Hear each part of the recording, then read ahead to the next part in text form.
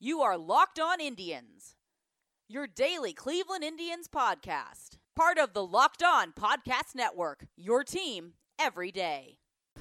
Hello, everyone, and welcome to another edition of Locked On Indians. I'm your host, Jeff Ellis of 24/7 Sports. Today's show, we're going to talk about the game today. We're going to take a trip around the league, and we'll see kind of where we're going to go from there. At this point, the most important thing in the Indians is not always necessarily their game. It's interesting because while the Indians managed to pull off a win tonight in a low-scoring game in the 11th, so did the Oakland Athletics against a bottom-rung team. They ended up with very similar games. We'll talk about the Indians game first, then we'll go to the Athletics and the Rays. Both the Athletics and the Rays won by one run tonight. Tight games in both of those situations. If the Rays had lost, the Indians would currently be in the number 2 position for the wild card. But unfortunately, that did not come to pass for Indians fans. There's definitely some positive takeaways. I mean, the Indians won, first off. That's always a positive. Aaron Civale just continues his unlikely ascent. I mean, honestly, right now, if the Indians were able to make it to the division round of the playoffs, you'd have to strongly consider him to be your number 3 starter, wouldn't you? Shane Bieber and Mike Clevenger are your easy 1-2. But from that next grouping of the current rotation with Plutko, Plesac, and Civale, I mean, I think Civale is it. I think he's your 3rd starter. It's kind of crazy to think about. With all the changes, just think about at the start of the year, most people would have said if we make the postseason, the Indians' postseason rotation would be Kluber, Bauer, Carrasco. Now, Kluber has barely pitched this year. Carrasco has barely pitched this year. Bauer is traded. I know I've talked about it a lot. We've all talked about it a lot, but it's kind of amazing to think about. There's not a lot of teams who start the year with a pair of Cy Young candidates, trade one, lose the other to injury, and then can still keep in the race this late. But again, we'll see what happens with Civale. I'm still a bit incredulous about his performance, but he just continues to perform. I think the oddity for me, it's just he's never done this in the minors. We've never seen this level of dominance, and it's, there are a lot of people right now I see who are racing out to jump on the bandwagon who, like this time last year, we were sitting there talking about how unimpressive Civale was, that he's a reliever at best, and he hasn't really made a jump in stuff. He's just spotting things extremely well, and teams are struggling to pick it up. It's a bit odd. It's hard to figure out why. But obviously, as an Indians fan, you'll take it. He has been arguably, one can even make the case, the Indians' most consistent starter over the last last month and a half. In this game, is that an ugly lineup that the Cleveland Indians are putting out there, isn't it? It's probably the ugliest lineup since the beginning of the year. Once you get past those top 4 spots, Mike Freeman hitting 5th, Greg Allen 6th, Jake Bauer 7th, Roberto Perez 8th, and then Ryan Flaherty 9. The Tigers have Turnbull or righty out there, but Flaherty, there's no way he's going to produce more than Chang would, and I just makes me shake my head every time. Yes, he scored a run in this one, but he's not giving you your best chance. I mean, when you have him out there, that's clearly the case. And Roberto Perez batting 8th in this lineup, I mean, are you kidding me? Even if one wants to make an argument about spacing out the lefties, it's like Mike Freeman's hitting 5th. Let's put our catcher, who's got 20-plus home runs, and have him bat 8th. How does that thought process even work?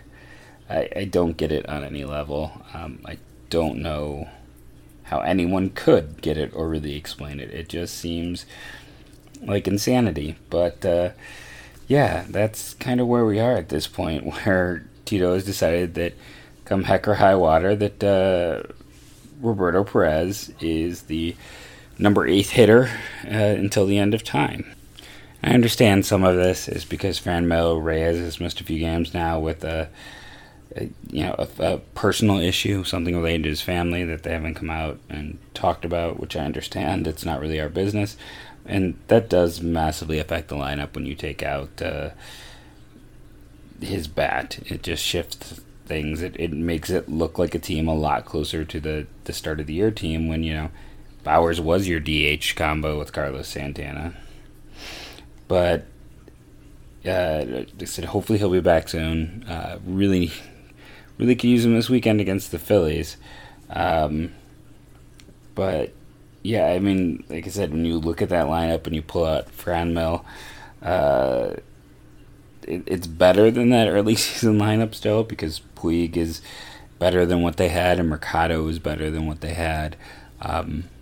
And yes, they had Jose Ramirez then, but he was really bad at the start of the year. So, it kind of balances, but it's still not the best lineup. It's not the lineup you want this team to put out there every day. Oliver Perez, solid performance in relief. Nick Goody, a solid performance in relief. I really, at some point, need to dive deep into Goody, but it feels like he is like good outing, bad outing, good outing, bad outing. Simber with the save. Strong performance by him after the Indians are able to get that run in the 10th to pick up win 89, I believe, at this point. So let's talk about that Royals Athletics game. 1-0 win by the Athletics in the 11th inning. If you're not paying attention, the Royals are kind of an interesting team for a few reasons. For as bad as they are, Whit Merrifield is an all-star level second baseman, a great bat. Jorge Soler, man, it's taken him a while, but and he can't play in the field at all. I mean, he is a DH for life, but he has 45 home runs and 30 doubles. His lead in terms of the AL home run race is ridiculous. I believe the 45 home runs, he is tied with Mike Trout, who's done for the year. So the only players with more, Eugenio Suarez, which you may not realize that Suarez of the Reds is up to 48, and Pete Alonso leads all of baseball at 49. But yeah, so if we want to find another American leaguer, you have to keep going down to Gleyber Torres at 38 with the Yankees. Nelson Cruz at 37. Bregman at 37. Kepler at 36. How about that? Max Kepler sitting there. Mike Moustakas has 35 for the Brewers, and I only point that out because he's going to be an interesting free agent candidate this offseason. I think he will likely opt out. But yeah, you just go down this list. Here's another one that stands out for me is Escobar, the third baseman for Arizona that they acquired from the Twins last year and signed, and at the time he was the doubles leader. He's still got some doubles, but he's also the only guy here in the top 30 in home runs who's got double-digit triples. Doing a little bit of everything is Escobar. But yeah, it stands out that, Soler with 45 home runs and 30 doubles. At least there's something to root for if you are a fan of the Royals. This game, though, in spite of those two excellent hitters, they could not help out the Indians and couldn't put anything together. Homer Bailey, who was with them to start the year, as was Jake Diekman. I was with Kansas City to start the year. Pair of trades netted both of those guys. Bailey went 7 innings, allowing 0 earned runs, just 3 hits, and he struck out 11. One of the best starts, arguably, of his entire career. So, yeah, it's unfortunate. The Indians really could have used some assistance in this one. And if you need assistance getting tickets, Vivid Seats is the place to go. Use the promo code KICKOFF, and you can get up to $100 off your tickets. That's Vivid Seats. Another great deal we have through the show is Postmates. Let's just start off the beginning. You download the app, use the promo code LOCKEDON, and you're getting $100 of free deliveries for your first 7 days. $100. Go crazy with this. Because you can open that app, and it's going to need your location, but it uses that to find out what's around you and what's, they can deliver, what they can bring to you, when it's going to get there. 365 days a year, 24 hours a day. It could be, 2 in the morning and you wake up not feeling well. There's a place that's open that can, bring you some Tylenol. Postmate it. It's a great service. It's a service that brings you what you need when you need it. So, we already talked about the Royals game. Let's jump over and talk about that Rays-Dodgers game because, again, one run game, and it was extra innings. So the Indians, the Athletics, and the Rays all went to extra innings. All three teams won by 1 run in extras. It's kind of crazy if you do go look at the Rays-Dodgers game because of just the sheer number of players. The Dodgers used 9 pitchers, and the Rays used 9 pitchers as well. So many pinch hitters in this one. So many. This might end up being the most players to play in a game this year. It's kind of crazy to look at all of it. Tommy Pham was the big player for the Rays, going 5 for 6 tonight. That Tommy Pham deal. One can make a strong case that if you go back to last July, if the Indians do not make the postseason, they can just blame the Cardinals for that terrible Tommy Pham deal. St. Louis getting him at such a cheap price he's been just a great player for them. It's a stinger. For at a time last year, it looked like everyone was complaining about the Luke Voit to the Yankees deal, but they ended up getting a pretty good reliever out of that in Gallegos. So that deal isn't really that bad anymore. It might even be almost a win for them. But the Tommy Pham deal a year later still looks just atrocious. So when we get right down to it, you look at this game, the Rays came back to tie it in the bottom of the 9th. 2-run lead for the Dodgers, and Jansen blows the save. Unless this is in the wrong order, but no, it looks like, Jansen can't get it down. So close to that, taking that spot from the Rays. That's what stinks for an Indians fan. Like, this is a game that the Rays should have lost. Like, this is a game that at one point was probably like a 90% likelihood win for the Dodgers, and the bullpen coughs it up. Then you go into extra innings, and the Rays take a lead. The Dodgers actually score a run in the bottom of the 11th, but they needed 2, unfortunately, and they were not able to get that to get back in it. But that's just what stings. It's a game that the Dodgers should have won. They didn't. Everything remains static in the wild card standings in the American League. National League, Nationals lost tonight, 5-5 in their last 10. Again, not ideal for us.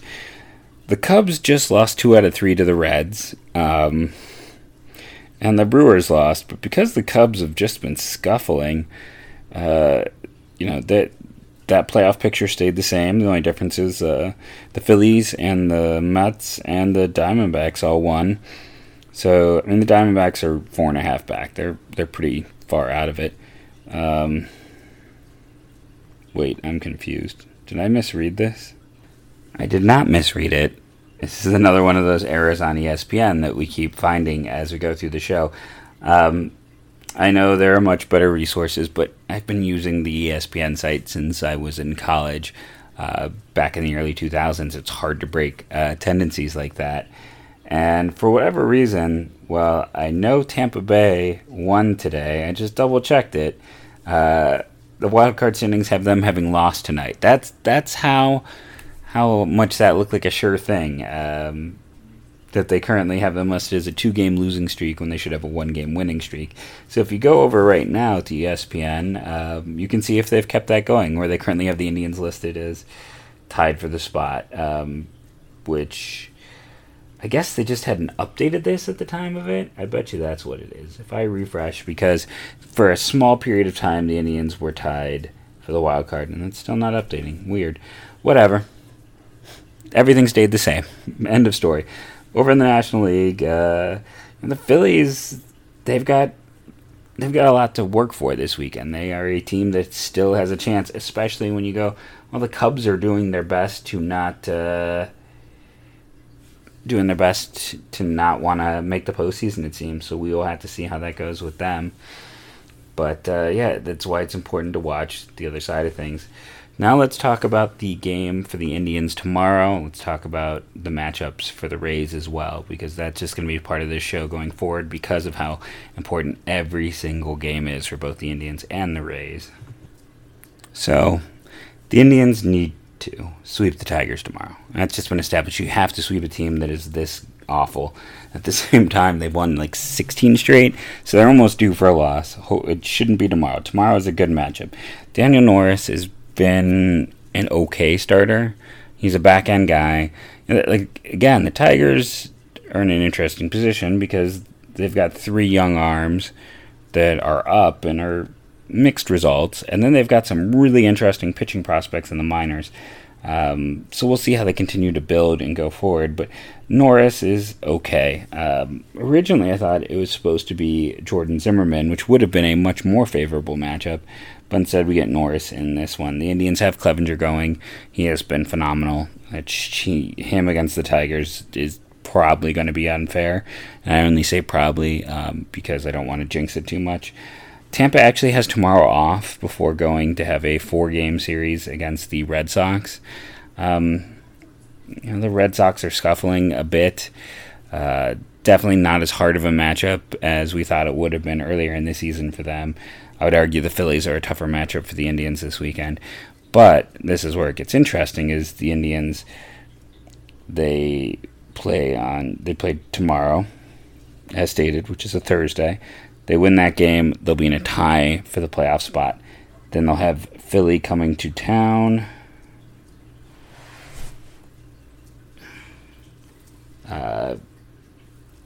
For that 3-game series, Bieber, Plesac, and Plutko, not exactly their best pitching lineup, whereas we get that 4-game series of Friday to Monday with Boston, where it's going to be Morton, Glasnow, Yarbrough, and Snell. So arguably their 4 most productive pitchers for Tampa. And, if you listened before, it's not much in terms of the pitching side of things in Boston. So the Indians really need to win tomorrow. They really have to take 2 out of 3 from Philly. You have to bet that the Red Sox are going to take that the Rays will take maybe 3 out of 4 from the Red Sox, possibly sweep them. Then it's the Yankees, and then it's Tampa. Then it's Toronto, who's just awful. And that's really what it comes down to, is there's not a lot of matchups left that the Rays aren't going to be favored in. The Rays are going to be favored in a majority of these games, especially if the pitching matchups stand the way they're currently standing. The Indians are going to be favored in a majority of their games, but not as favored. The whole idea of the betting lines, and I'm not a gambler, but the odds of it would be greater, and that's just what it comes down to. The Indians they have a chance tomorrow to get that game back, but just in terms of games left, Tampa has 9, Cleveland has 10. A win tomorrow essentially makes it 9 games for each team. Whoever wins the most makes it. The Indians have to win tomorrow. Let's just put it that way. You have to beat a team as bad as the Tigers. Chicago next week, who should be an easy matchup for the Indians, are playing hard all the way to the end. They've taken a few from the Twins this week, so that's not an easy matchup. That is not a cakewalk. That is not like getting Toronto, who's currently on pace to have a top 5 pick. So the Indians it's not ideal. We'll have to see, especially as they just keep getting more banged up. They're short more bats. They've overcome a lot, and they continue to try to overcome a lot to make this postseason. Just in terms of final opponents, Detroit is very nearly locked up the number 1 overall pick. Toronto is currently the 5th overall pick in next year's draft. The White Sox are currently 9th. Though Toronto has won 3 in a row, so it's something to keep in mind. Maybe they won't be quite the pushover that I'm projecting them to be. Philadelphia would currently be the 17th pick. Boston would currently be the 18th pick. So Boston is a little bit better than Philadelphia. So we'll have to see. It's tough matchups for both teams, and again, just I'll reiterate for like the 3rd time, but a win tomorrow makes it 9 games for each team. Whoever wins the most makes it. Essentially, a win tomorrow puts the Indians in charge of their own destiny. Because if you... the odds of them winning 10 in a row are unlikely. But if you're the Indians, you can look at it and be like, if we win 10 in a row, we're making the playoffs. We control our destiny in that regard. So that's got to be the mindset, knowing that if you are the Cleveland Indians right now, you control your destiny. You have 10 games, you win them all, you're in. And then, we'll see. I guess, that essentially makes the magic number 10, right? Because it's a straight shot for both sides. But we'll see where it goes from here. I want to thank everyone for listening, rating, and reviewing. We'll have a fun talk tomorrow as we prepare for the big series against the Phillies, kind of go in depth into that series. And of course, we'll go over the game, which is an evening game, a rare occurrence for a Thursday game. Thank you for listening, and as always, go Tribe.